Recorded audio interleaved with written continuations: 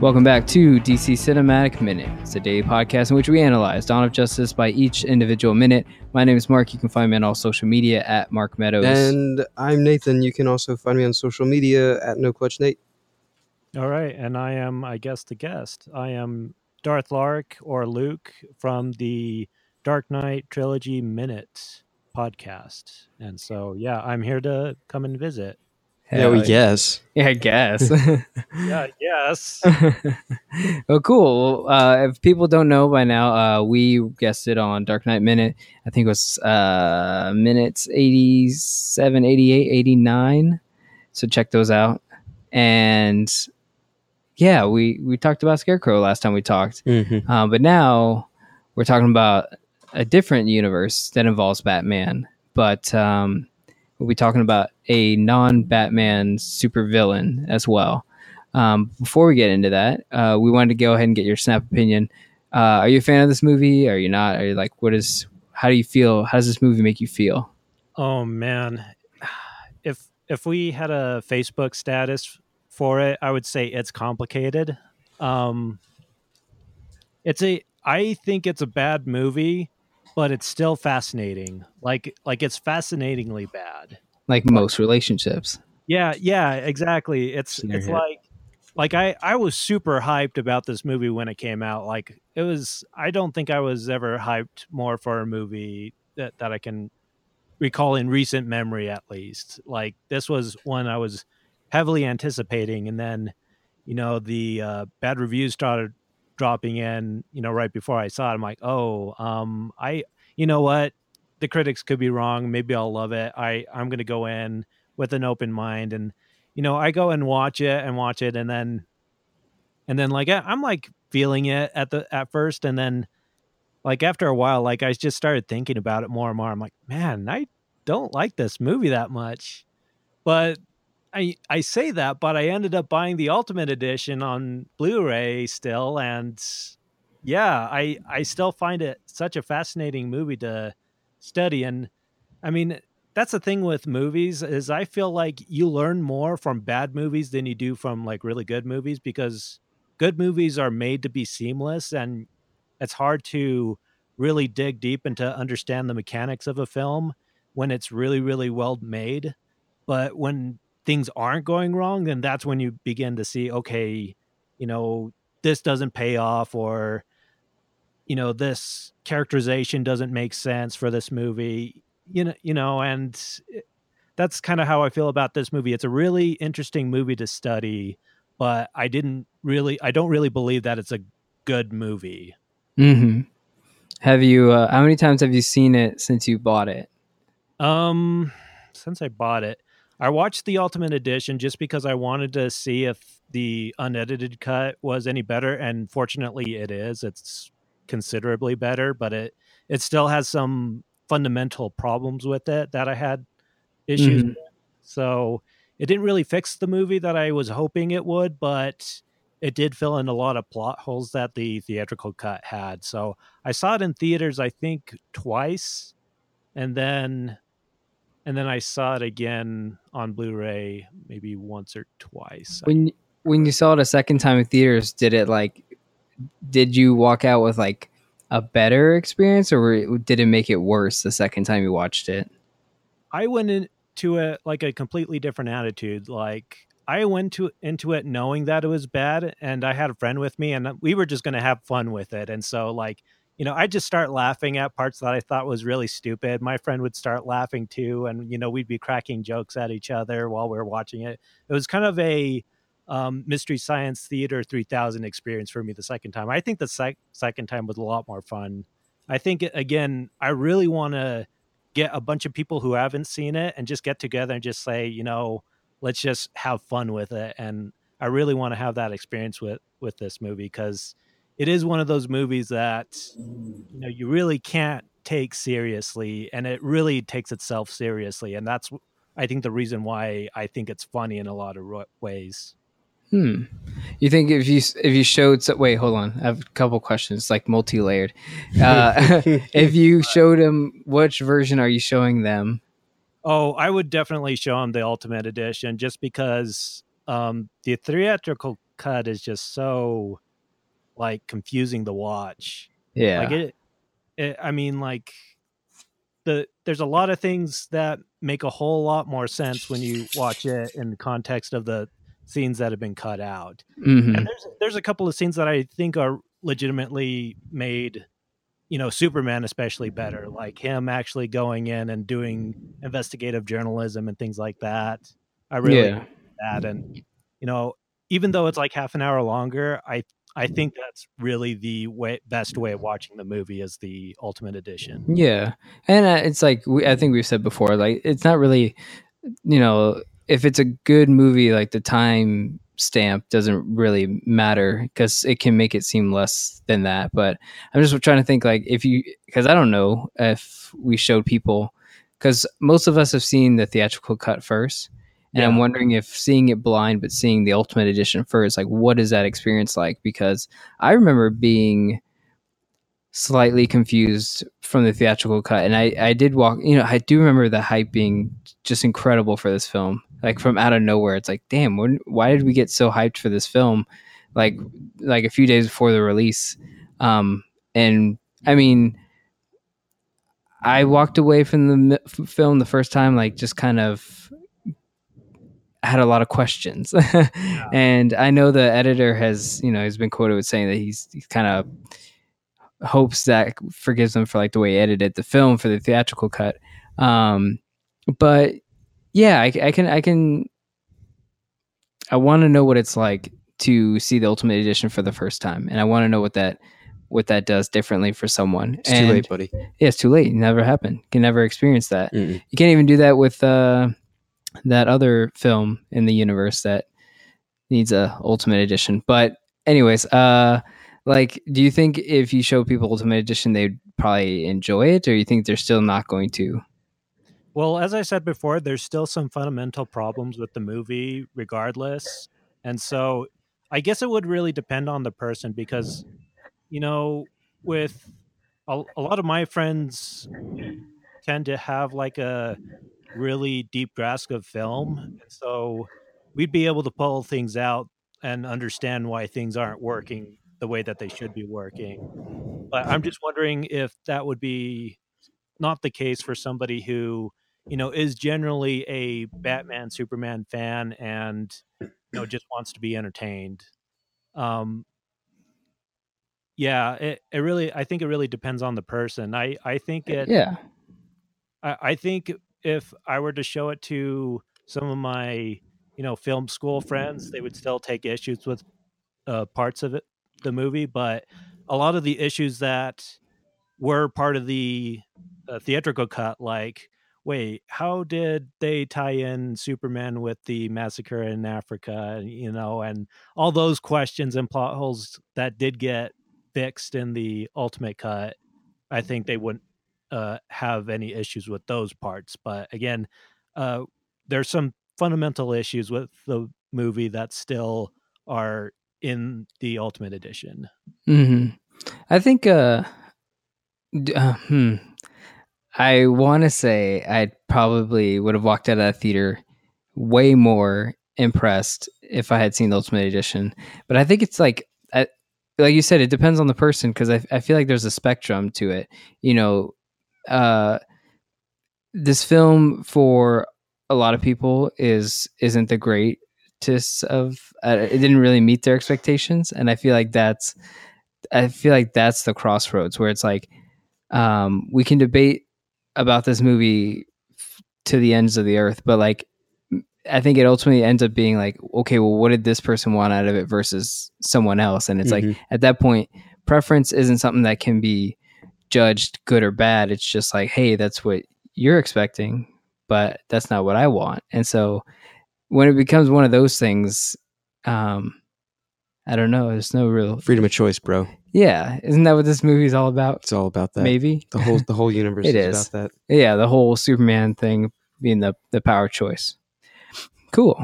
But we'll leave it for that right now, and we'll just go ahead and jump right into minute 171, which is going to start with the end of the Metropolis circus. There you go. Yeah, the circuses that are happening around the country.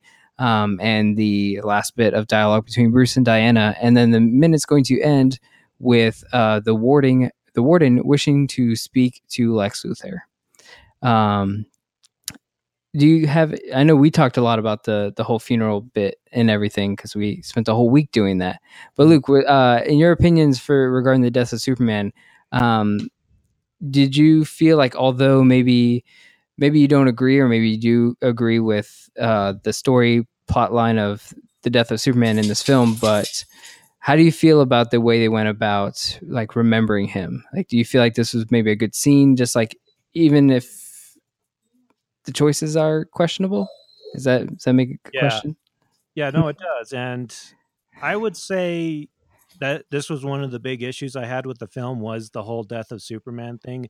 I felt like it could have been its own movie, and I'm surprised that they brought it in as early as they did.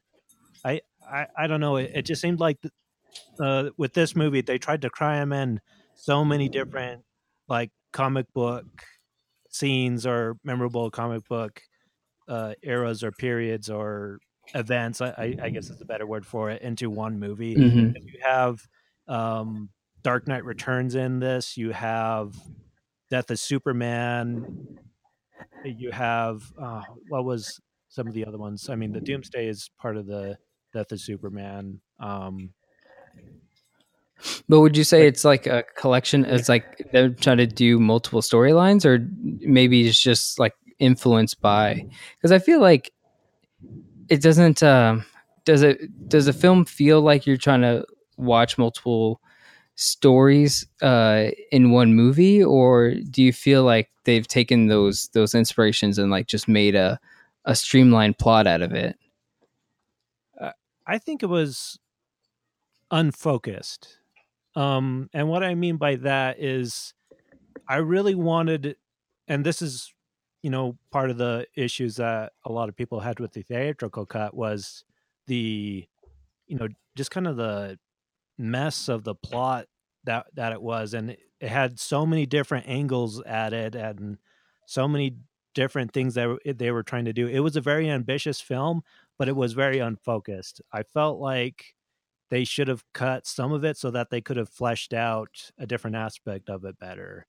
And so I think really, as the title implies, it should have been about the conflict between Batman and Superman, their conflicting ideologies, and the way that they perform justice. I think that would have been, much more of an interesting film had they had kind of focused and concentrated on that and left, Death of Superman out and left that for like Man of Steel 2 or something. You think it should have been done later in the universe, like as far as okay? Yeah, because I don't know what their plans are, but they're implying. Oh, that was another influence was the Injustice universe. Like they're hinting at that as a possible outcome of what's going to be transpiring in the next movies. Mm-hmm. And there was now I'm just like trying to remember all these different scenes, and it's just like, wow, there's just so much in this movie, and it's kind of overwhelming. And again, I feel it's unfocused. It does have like expansion, like strains, because we have to introduce the nightmare scene. I feel like the nightmare scene was probably the point that people criticized the most. Like probably the most polarizing moment of the film was the nightmare scene, whether people like love that scene, or for some people it's way too out of left field. Yeah, it's way too out of left field. And for maybe a superhero film, people want something a little more contained, simple. Yeah, so contained is a good one, because that's a compliment that Wonder Woman got. Mm-hmm. Was that the film really isn't. It doesn't really have to get bothered by anything in the other films, except for like the photograph. But even that is just so naturally done in the film, where it's like it's just like the one conflict. I guess. What's hard to understand is, I guess, is like maybe the PTSD thing, or like, I guess, coming out with the fact that Bruce is actually having visions. So it's like people don't know what's happening and they don't know the answers. So when they don't know the answers, there's usually either disagreement or like people have to be okay with like their theories until it's like confirmed, right? Mm-hmm. Yeah. And the thing, and going back to the nightmare scene, I'm sure you've talked it over and over again, but just my thoughts on it was that could have been a little bit more interesting if they actually went through with it all the way, because I think that was the most confusing thing for me, is that you don't know if it's a vision or if it's a dream or if it's just some weird or both. Yeah, like it's really like confusing in a lot of ways, because you have, you know, Flash come to him and he says, "Oh, you know, this is the key. You need to do this." And yeah, I actually laughed at that scene just because it was so out there, and it was just like, "Oh no, I went into the right time." And it's like, that's a typical Flash thing. Yeah, and then no, there was a joke that I was thinking of, was like then he woke up from that dream, and then I was expecting something else to happen, like another flashback from Flash coming in and like doing something else, and then it just kind of repeats over and over and over again, just because it's like, I'm sure like a Russian nesting doll of dreams. I'm sure it's a Robot Chicken episode by now. Probably. Yeah, I could totally see them doing something like that. And yeah, I was just kind of laughing at that whole, just how kind of ridiculous it is in a lot of ways. But I think they should have had him awake when, you know, Flash, you know, kind of has his moment with Bruce, because then that at least we would have known, oh, he's going back in time to warn Bruce about something, which may mean that something might actually happen in the future. And again, like I almost feel like things like that should be left for like post credits type of a thing. But it was a really cool visually speaking, but I don't know. I just feel, again, I feel like they're, you know, trying to cram in. It's like, oh, let's put in Injustice. Oh yeah, let's put in Dark Knight Returns. Oh yes, let's put in Death of Superman. Oh yes, let's put in you know, Wonder Woman. Let's put in a little bit of Flash. I'll fight you on Wonder Woman because I'm okay with that. That, like, I mean, they introduce a character in a way. I mean, Black Panther in Civil War is introduced in almost the same manner.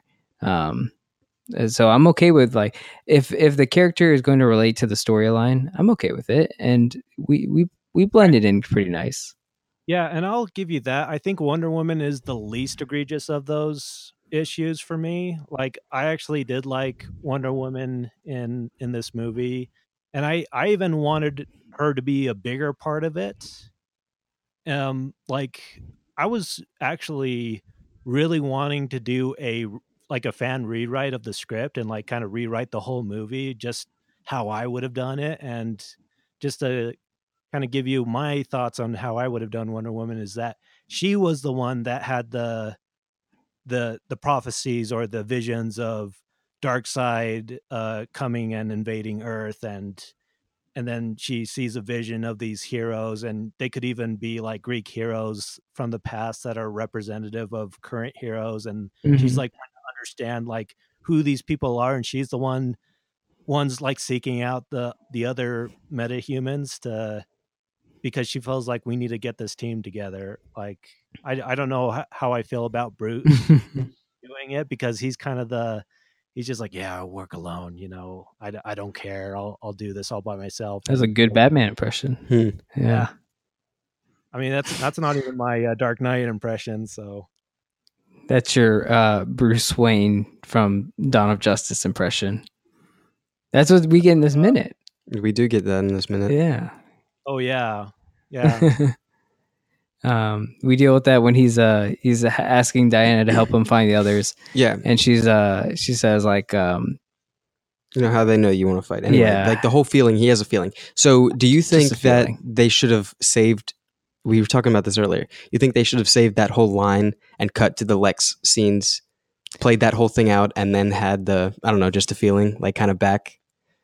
Yeah. Do you think it would have been a little bit? I think we talked about this where it's like that. Well, it does. It happens before. It does happen before. This funeral is happening after he's already interrogated.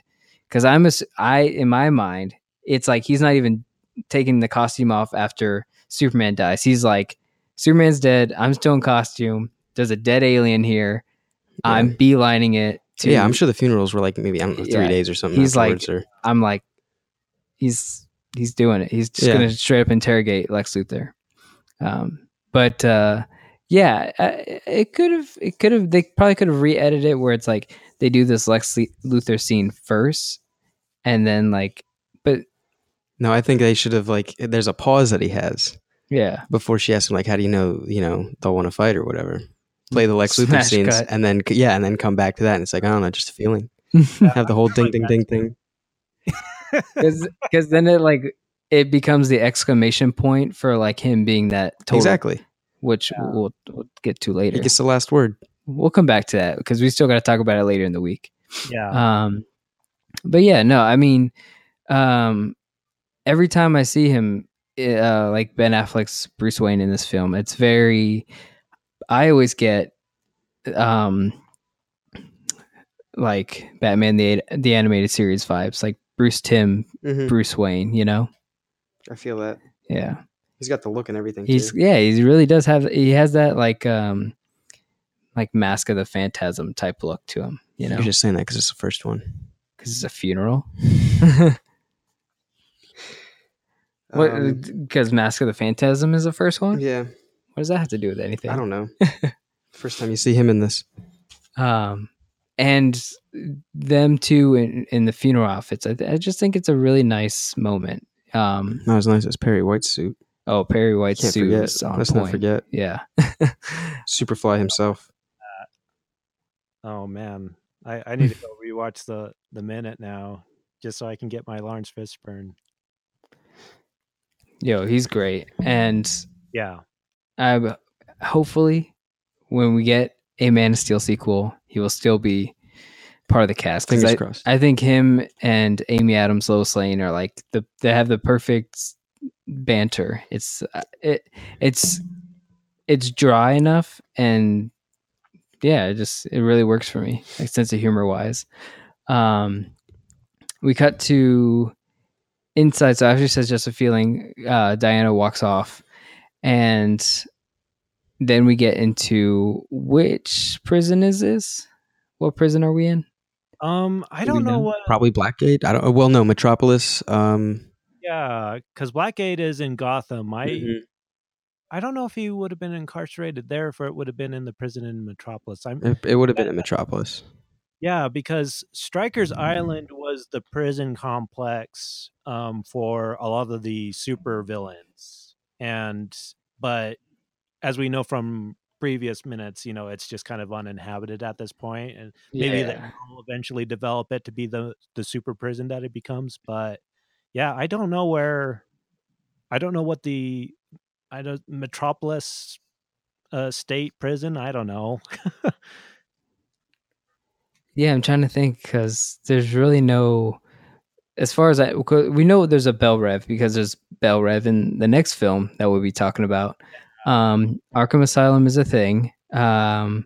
Stryker's Island is not a thing because unless they decide, hey, maybe this doomsday creature will come back, maybe we should just build a prison around the dead body and then start a prison off that. Like, where did Bruce go to try to see Caesar, or Clark go to see Caesar earlier? That was Metropolis General. Yeah, so that's probably where he's just being in a holding cell. Because no way. I don't know. You got the Phantom Zone. He's in the Phantom Zone. The only thing I could think of is Blackgate because the scout ship. No, hold on. Because didn't they defeat Darkseid in Gotham? Doomsday? Yeah, because they had to draw him away in order to get him close to the spears. But the scout ship where they found Lex Luthor was still in Metropolis because it's in Heroes Park. Oh, right. So he would just be in probably Metropolis General. But if they did catch him in Gotham, I would be like, all right, he's probably in Blackgate. Yeah, that's what I would say. But it's just because do jails have wardens? I'm pretty sure it's just prison that has wardens. Like, I don't know. early in his incarceration, it'd have to be a jail. But then again, it looks way too high security for it to be a jail either. So, yeah, I don't know. Maybe it was just a really fast, like, oh, yep, you're going to prison, just like that. Yeah, I'm trying to look at this guy's uniform as he walks up, but you don't really get any information. You barely see his hat, which I want to say looks like Metropolis. His outfit kind of looks like the other ones that we were looking at when Cesar Romero is taking It's like that dark green, that olive. It's really, I don't know. It's the patch. It always throws me off. I'm like, okay, that looks like it could say Metropolis or Gotham on it. But yeah, I'm going to go ahead and say he probably, because he had... maybe Lockdown 6. Lockdown 6 is a Star Labs special holding chamber in the waters near Metropolis. But Star Labs is in the scout ship, so it wouldn't count. Unless they were like, all right, you're going next door to the Star Lab holding cell. But I think it's Metropolis General because he has... Oh, no, wait, that's KGB. It's not working for me. I was going to say he has people in there, like that Iron Fist guy. That's not Iron Fist. It was like... What? You remember that? The guy had iron tattooed on his hand. Oh, yeah. And we were calling him Iron Fist.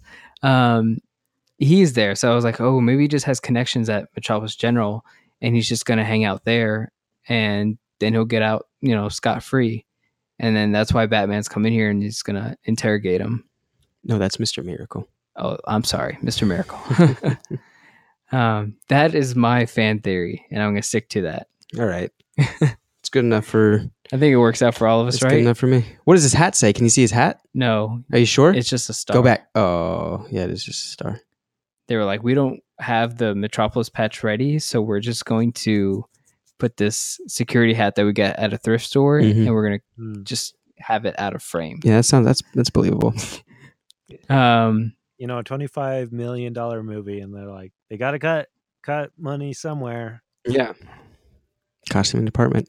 Get the X. They put all the money into the superhero suits, as they should. Yeah. Yeah. Especially all those Batman suits, the Wonder Woman outfit. Yeah, who cares about the normies? Oh, and also the Daily Planet wardrobe. Oh, on point. Dude, on point. That's where all the money went. Mm-hmm. They had to redo everyone at the Daily Planet's wardrobe. I'm trying to think of anyone else that looked really nice. Senator Finch, she had a power suit. Who else had a good outfit? Lex Luthor had good outfits. Oh, Diana, great outfits. Just regular Diana outfits. Oh. The gala, the biker jacket, airplane one. The one where she's checking into the hotel and she's got like that tiara necklace thing.